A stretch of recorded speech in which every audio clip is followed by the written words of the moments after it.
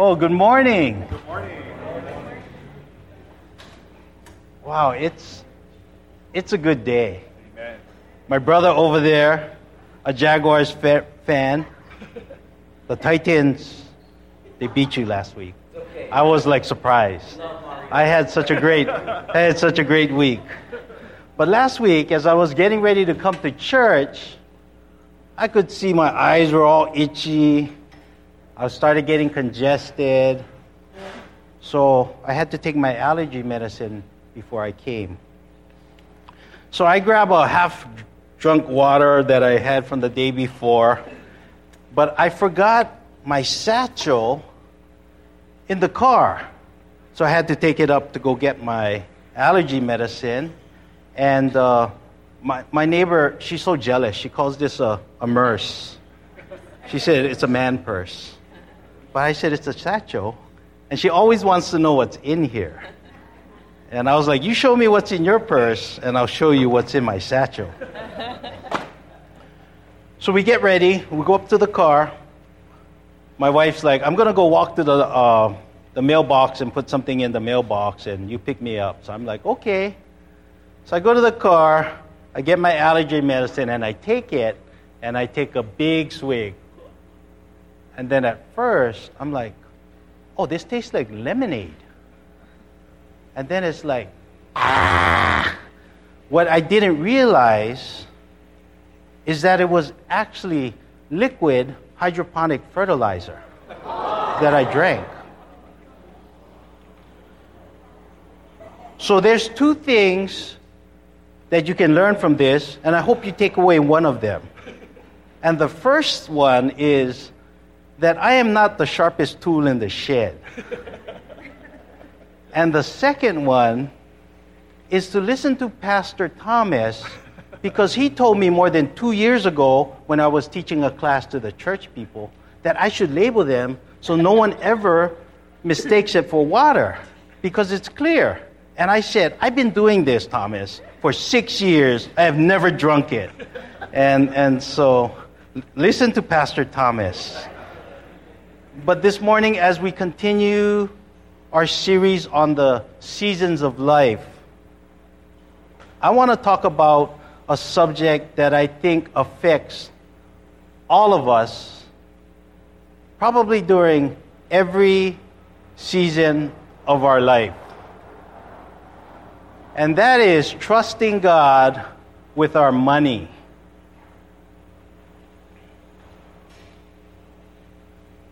There's like hardly anything for free anymore.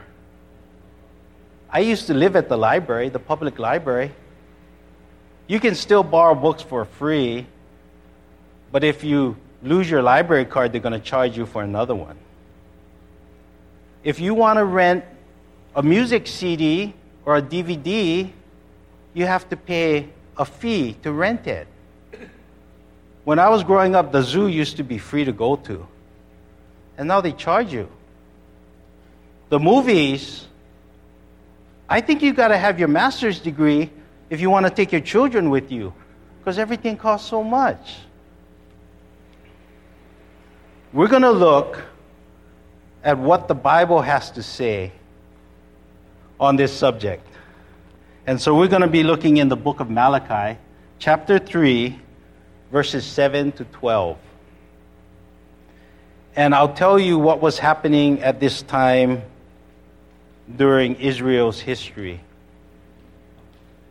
The Israelites had just returned. They had been back in the promised land for 100 years from being in exile in Babylon. They had rebuilt the temple of God. And they kind of were falling away from God.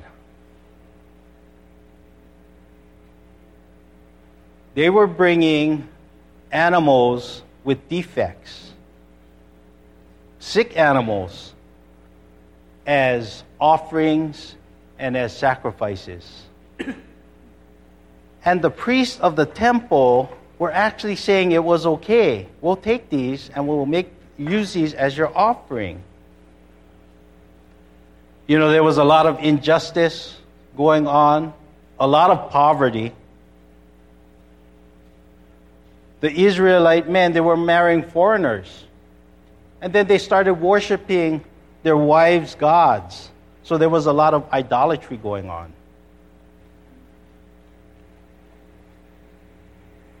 And so we pick up in Malachi chapter 3. And this discussion is God is having with the Israelite people. And they're like, where are you, God? You abandoned us.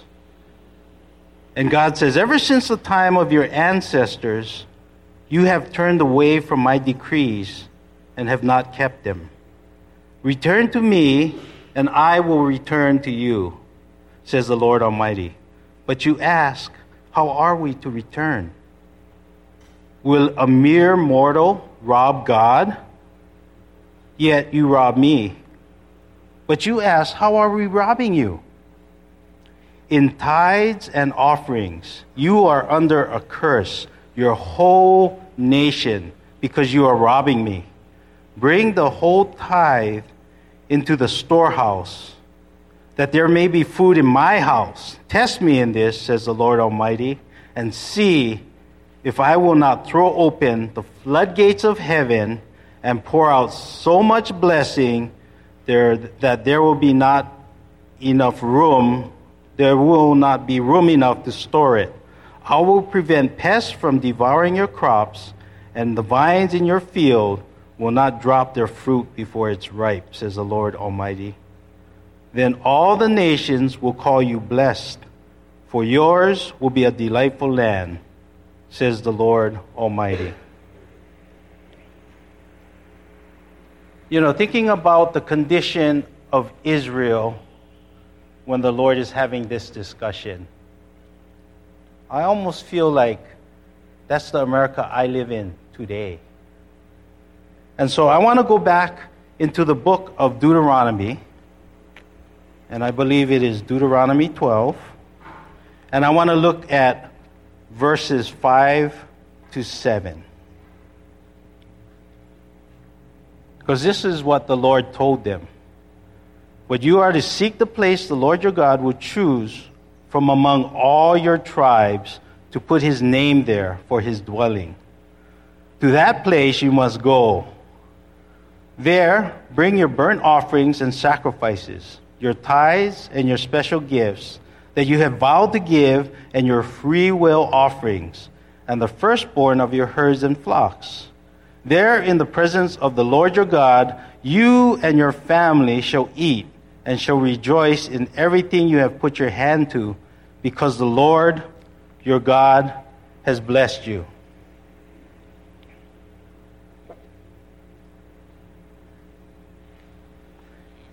As a young Christian, I got the opportunity to go on a short-term mission to Nicaragua in Central America. And it was after a hurricane had hit several months before, and we were supposed to go and help them rebuild a school. Because like what happened with Hurricane Florence, things are flooded, schools are destroyed, so we go up there. And we go to their church on a Sunday. And these people are poor. It is a third world country. And I see in the front of the church, there are some huge sacks. It looks like 100, 200-pound sacks, burlap bags, stacked about this high, 2 stacks. And next to it, just stalks of cooking bananas or plantains laying there. So I asked the missionary who was hosting our team, what is all that stuff up there? And he said, these people are so poor. This is the first fruits of their labor, the first of their harvest. He said those bags are filled with beans. And with the beans and the bananas, the ladies of the church, they actually cook it and they sell it. And they use that money to support their church. And it made me think, wow, That's what I read about in the Bible. And so as a new Christian, I hear a couple messages on tithing and how God will bless you if you tithe. And so based on seeing this and my situation, I actually was newly divorced. I was trying to keep my house for my daughter. So I was not only working full-time as a firefighter, I was working 2 part-time jobs. And partly for the money, but partly because I didn't want to think about things. I didn't want to think about my situation. And out of the blue, I get a phone call from somebody I go to Ohana group with. And they say, Matt, have you ever considered tithing? And I'm like, what? I was like, God knows where I'm at. I can barely pay my mortgage.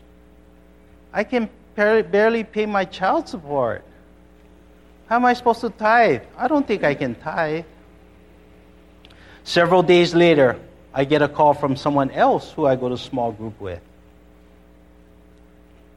Matt, do you tithe? And I was like, no. I don't know if I have enough money to pay my mortgage this month. And she said, oh, you should pray about it. So that started me praying about whether I should really start tithing. Because to me, it was a trust issue. And I can read what it says, but it's a kind of hard pill to swallow. So after a couple weeks, I felt like, okay, God, this is the only place you say in your word to test you, so I am going to test you on this. I'm going to start giving you 10% of my income. So I do. My mom's moving out of her big house because it's too much to manage, just my mom and my dad there. So I sell all my tools. I have a sailboat. I have all kind of stuff, and so I have a lot of cash because we have a garage sale, and when men come to garage sale, they go mental over tools, right? And so I start tithing. Except because I'm giving 10% of my income, I cannot pay all my bills.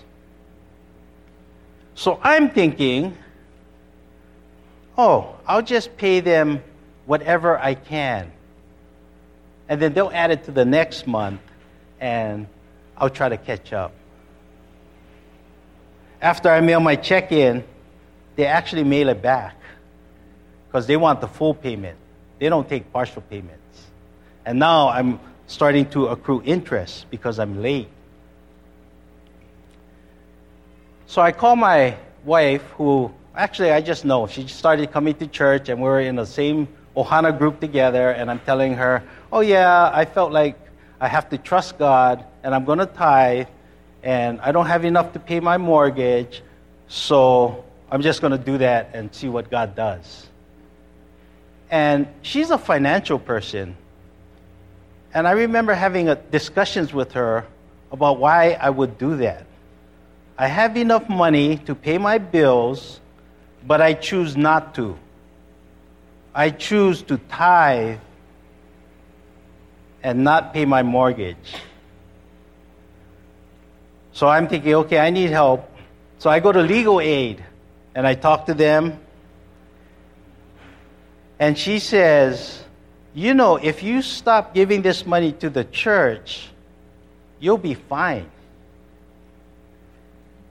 And I told the lawyer, you know, I really feel like God wants me to trust him on that. So I am not going to stop giving money to the church.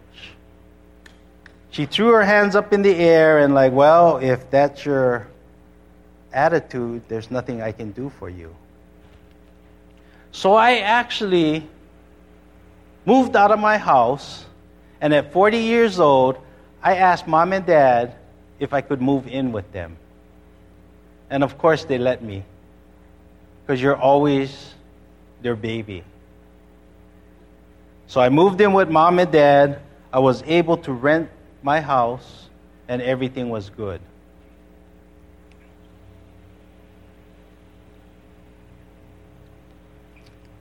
I didn't realize that 2 years after this, the lady I had met at Ohana Group would become my wife.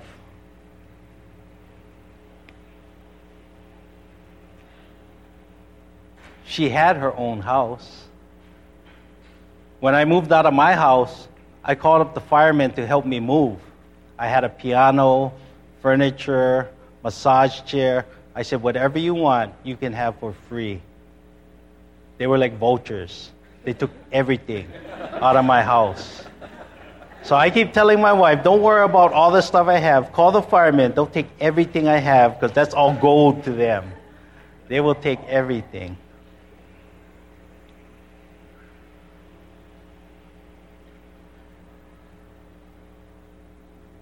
In the book of Mark, chapter 12, verse 41, it's recorded that Jesus goes to the temple and he takes a seat across where everyone is putting their offering. And the crowd comes by and they're throwing in money. He sees a lot of rich people throw in large sums of money. And then he sees a poor widow. She comes and she puts in 2 small copper coins worth a few cents.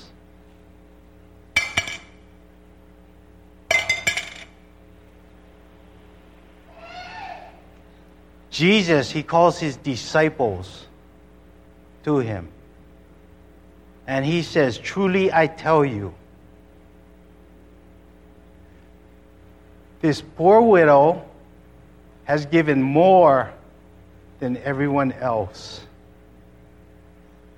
because they gave out of their wealth, and she, in her poverty, gave everything she had. Everything she had to live on.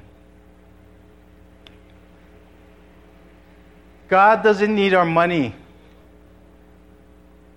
It's a condition of our heart. He wants access to even our finances. And he wants us to trust him. The blessings that I have experienced since I started tithing, close to 20 years ago, I have never worried about money since then. Money has never been an issue between me and my wife and whether we should tithe or not. I see my blessing as God giving me a second chance. I am still the same person who got divorced the first time, but God sent me a wife who has no quit in her. And I am a difficult person to live with. The blessing that I have is seeing the excitement on my mom's face when she tells me, they wrote about me in the newspaper. Can you believe it? And I'm going to read that to you because she was so excited. There's a coffee house in the beginning of Waikiki. It's called Wailana Coffee House. They're closing on October 15th. It used to be called Kapi'olani Drive-In. And this is what my mom writes in the newspaper. Beverly Zane says she met her future husband, Harold, at the 1951 Roosevelt senior dinner at Lao Yi Chai's. After that, we went to Kapiolani Drive-In for dessert and an orange freeze.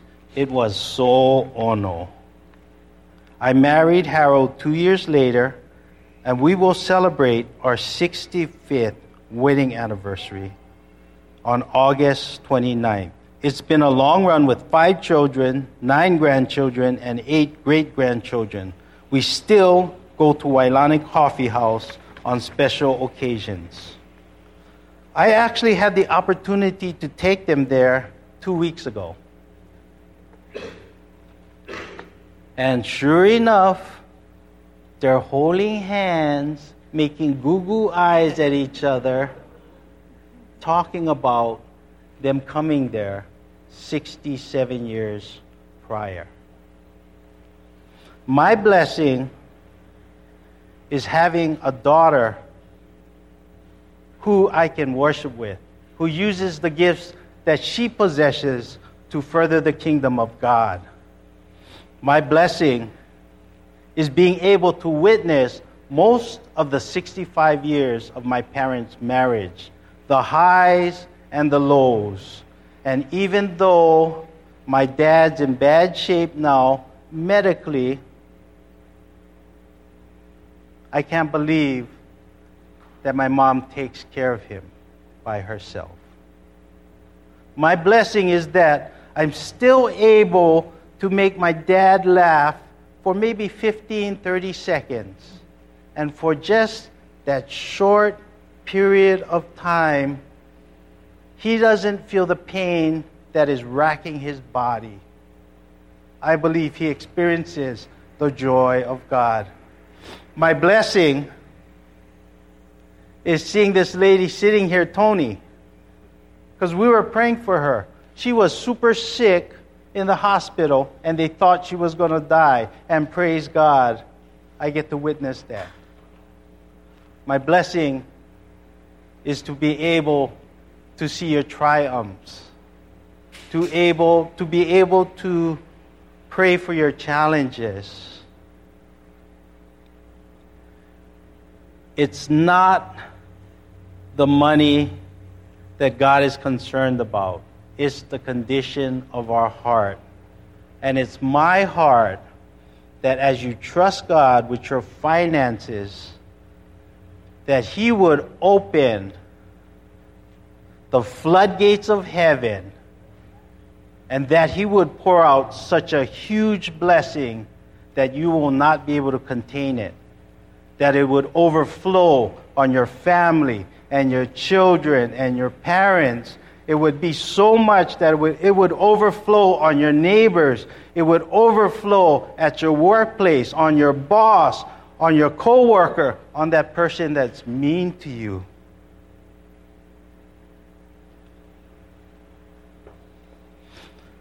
Would you bow your heads and pray with me as we close?